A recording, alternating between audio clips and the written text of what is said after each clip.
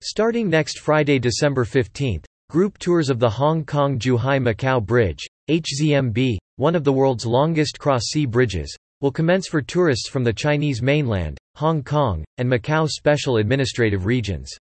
Hong Kong and Macau residents with valid home return permits, alongside Chinese mainland residents with valid ID cards, are eligible for the tour groups.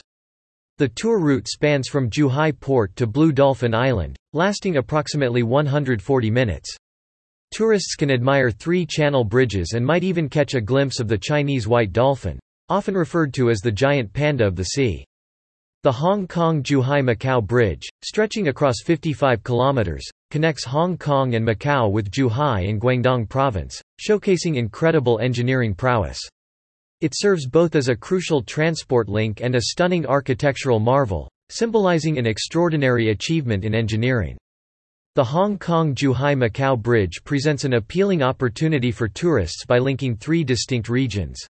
It enables visitors to experience the varied cultures, cuisines, and attractions of Hong Kong, Macau, and Zhuhai all within a single day, making it a convenient and enriching travel experience.